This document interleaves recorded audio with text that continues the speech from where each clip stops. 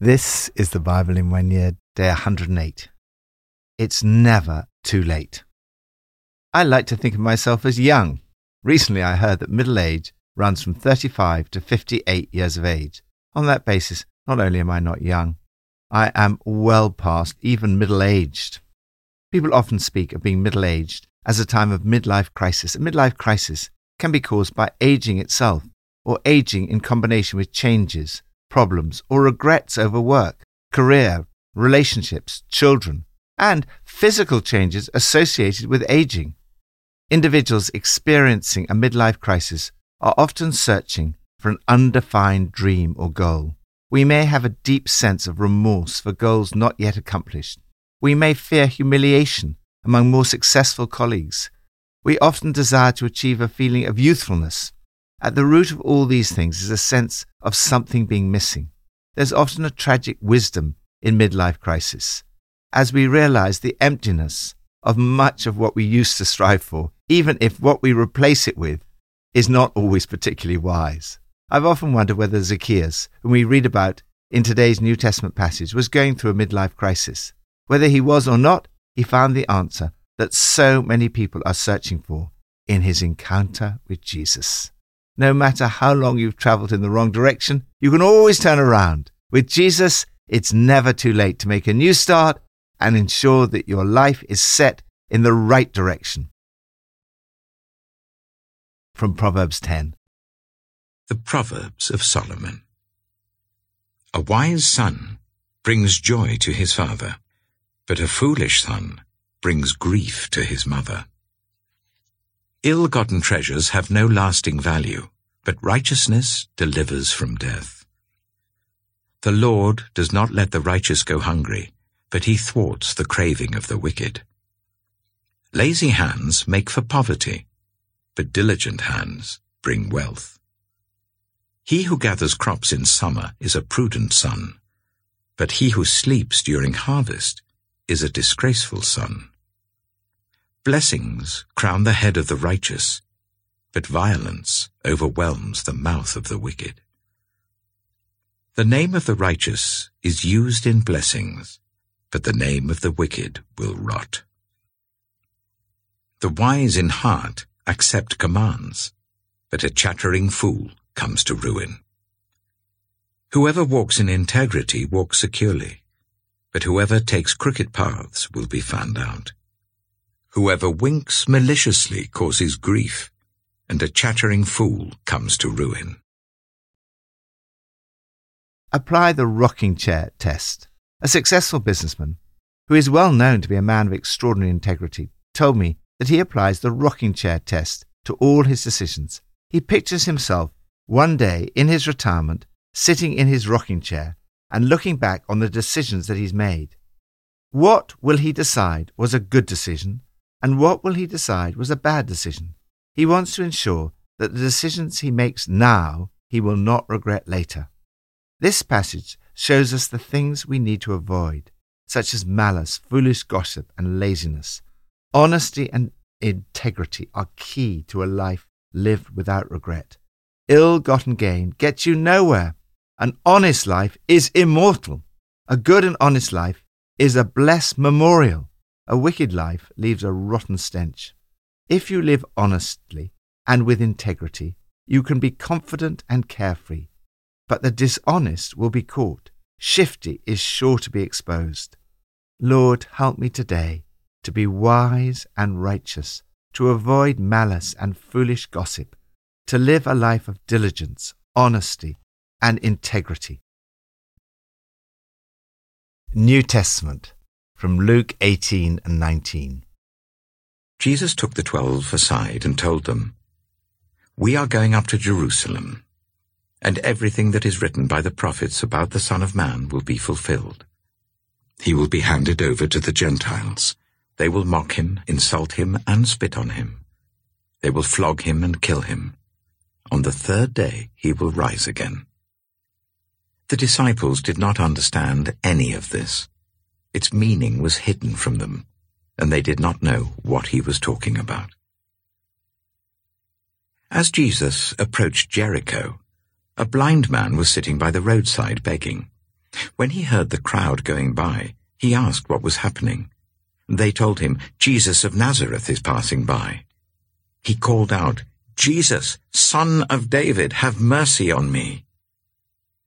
Those who led the way rebuked him and told him to be quiet, but he shouted all the more, "Son of David, have mercy on me." Jesus stopped and ordered the man to be brought to him. When he came near, Jesus asked him, "What do you want me to do for you?" "Lord, I want to see," he replied. Jesus said to him, "Receive your sight. Your faith has healed you." Immediately he received his sight and followed Jesus, praising God. When all the people saw it, they also praised God. Luke chapter 19. Jesus entered Jericho and was passing through. A man was there by the name of Zacchaeus. He was a chief tax collector and was wealthy. He wanted to see who Jesus was, but because he was short, he could not see over the crowd.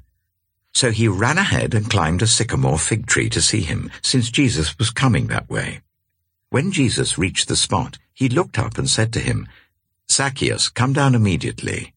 I must stay at your house today." So he came down at once and welcomed him gladly. All the people saw this and began to mutter, "He's gone to be the guest of a sinner." But Zacchaeus stood up and said to the Lord, "Look, Lord, here and now I give half my possessions to the poor, and if I have cheated anybody out of anything, I will pay back 4 times the amount." Jesus said to him, "Today salvation has come to this house, because this man too is a son of Abraham.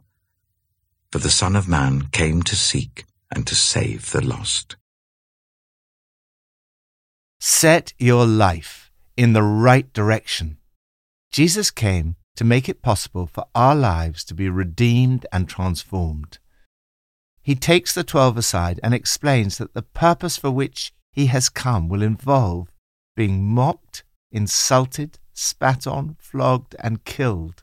But on the 3rd day he will rise again. It is the crucifixion and resurrection of Jesus that provides hope for every human being. The blind man is an example of someone whose life is totally transformed by an encounter with Jesus. A man whose life had ended up with him sitting by the roadside begging is transformed when he cries out for mercy. Jesus says to him, "Go ahead, see again. Your faith has saved and healed you." The healing was instant. He looked up seeing and then followed Jesus, glorifying God. Next, Zacchaeus encounters Jesus. Zacchaeus was probably not young. As a chief tax collector, he'd reached the top of his profession. He was still able to run and climb a tree at least, but he wasn't getting any younger. He'd become wealthy, and his work was probably his priority. As a chief tax collector, Zacchaeus would have had people working under him. He would have been promoted many times and could look back with satisfaction upon his achievements. Yet, as a tax collector, the personal cost of this work was social exclusion, rejection, and unpopularity. People in Zacchaeus' situation often resent their job and feel trapped in their chosen life. He would most likely have had a family, and we read of his house.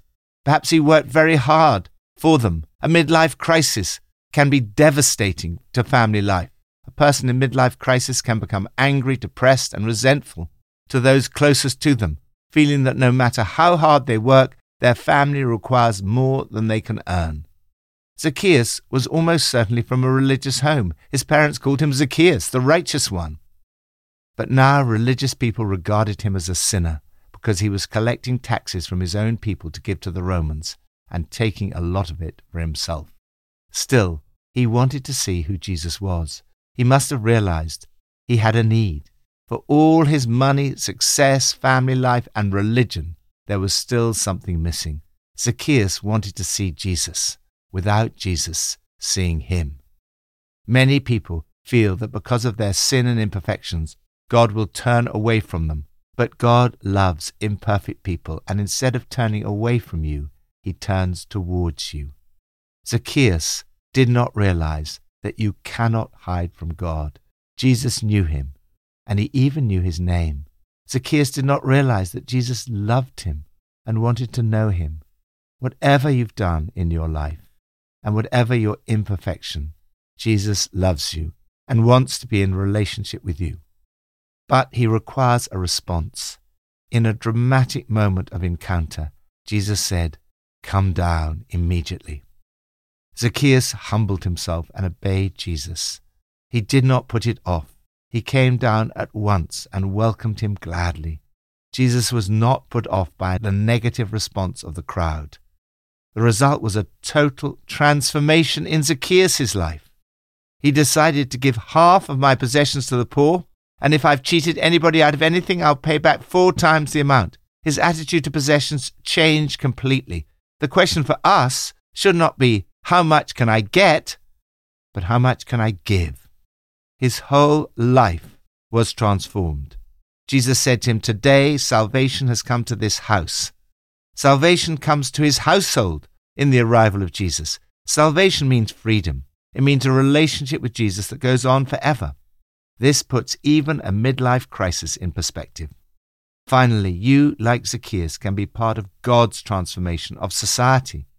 The transformation in Zacchaeus and his household brought benefits for the poor and justice for those who had been cheated.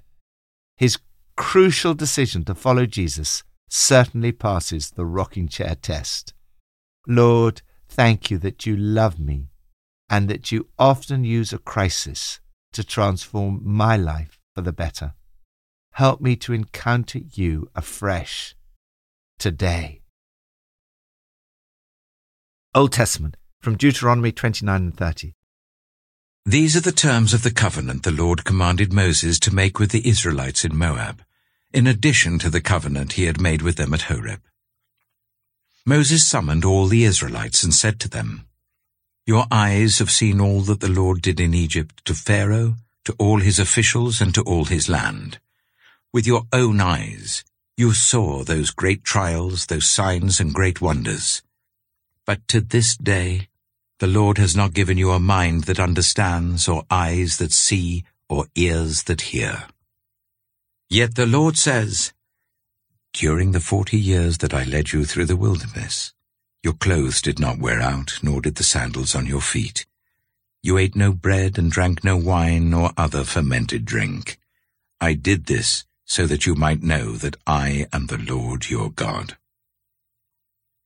When you reached this place, Sihon, king of Heshbon, and Og, king of Bashan, came out to fight against us, but we defeated them. We took their land and gave it as an inheritance to the Reubenites, the Gadites, and the half-tribe of Manasseh. Carefully follow the terms of this covenant, so that you may prosper in everything you do. All of you are standing today in the presence of the Lord your God.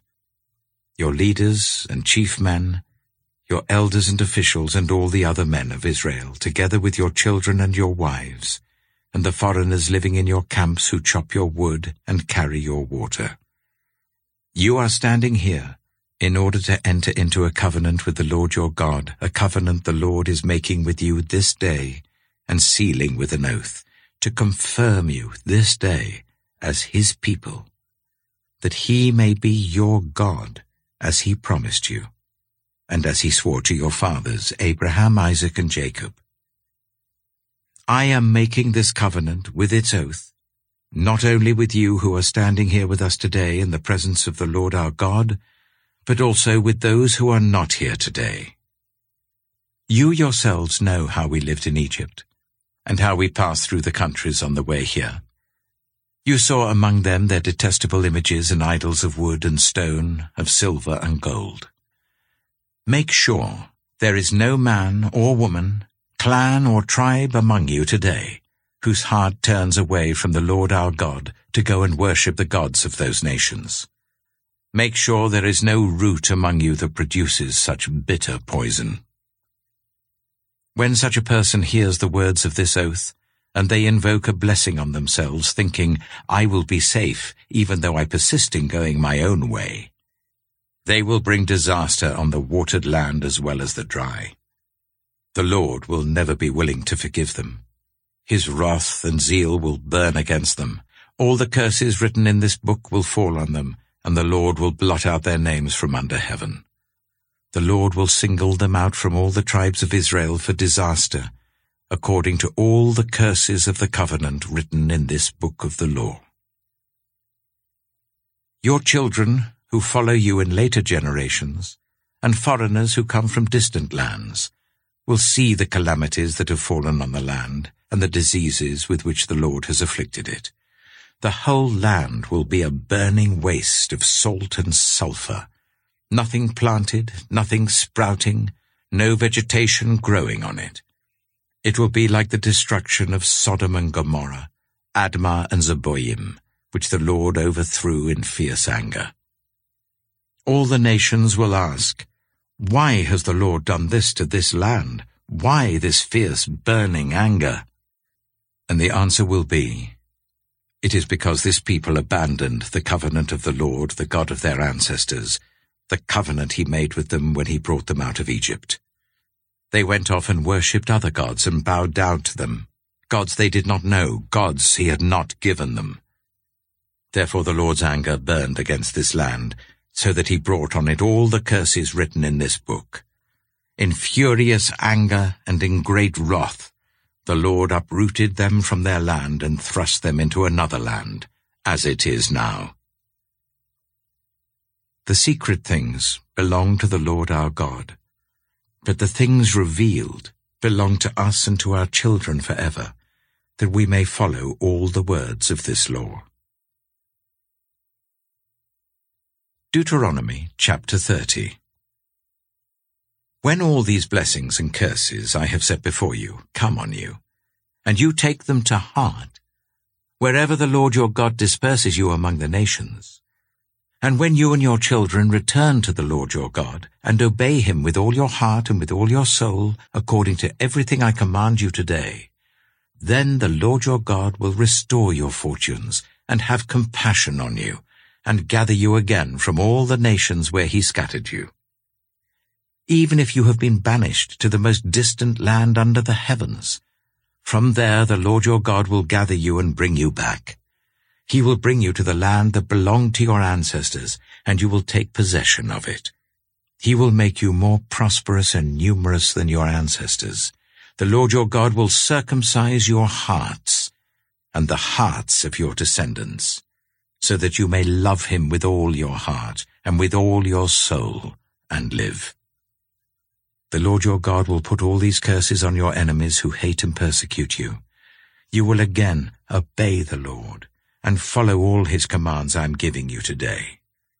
Then the Lord your God will make you most prosperous in all the work of your hands and in the fruit of your womb, the young of your livestock and the crops of your land.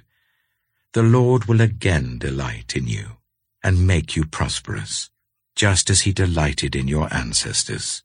If you obey the Lord your God, and keep his commands and decrees that are written in this book of the law, and turn it to the Lord your God with all your heart and with all your soul.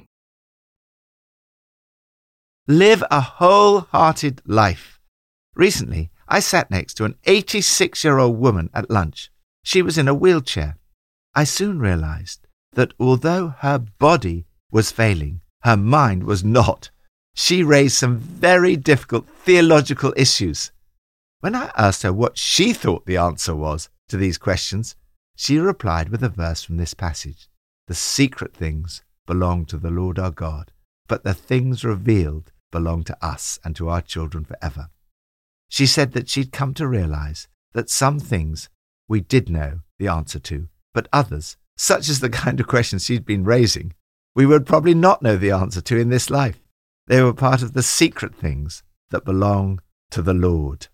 There are some things, however, that do belong to us. God has revealed to us how to live well and wisely. We need to avoid getting sidetracked from God, thinking, I'll live just the way I please, thank you, and end up ruining life for everybody. The way to know you will be at peace in your rocking chair is to listen to and obey God wholeheartedly. Obey him with your whole heart and soul. He'll have compassion on you. He'll come back and pick up the pieces. And you will make a new start, listening obediently to God. Nothing half-hearted here. You must return to God, your God, totally, heart and soul, holding nothing back. It is never too late to start living a wholehearted life. Lord, help me from now on to live a life of wholehearted obedience to you. May today be a new start. Help me to obey you wholeheartedly. Pippa adds, having read Luke 19, the story of Zacchaeus, it made me think of the time that I went to the Passion Play of Christ in Trafalgar Square on Good Friday in London. There were so many people, it was a challenge to see. Being rather short, I felt just like Zacchaeus trying to get near Jesus. If there'd been a tree, I would have definitely climbed it. I tried standing on benches, bins, walls, desperate to see. I was moved on twice by security. It was very frustrating. I wanted to see Jesus, even if it wasn't the real one. It must have been both exciting and nerve-wracking for Zacchaeus to be singled out by Jesus above everyone else in the crowd. Jesus sees us and seeks us out, even if we feel insignificant.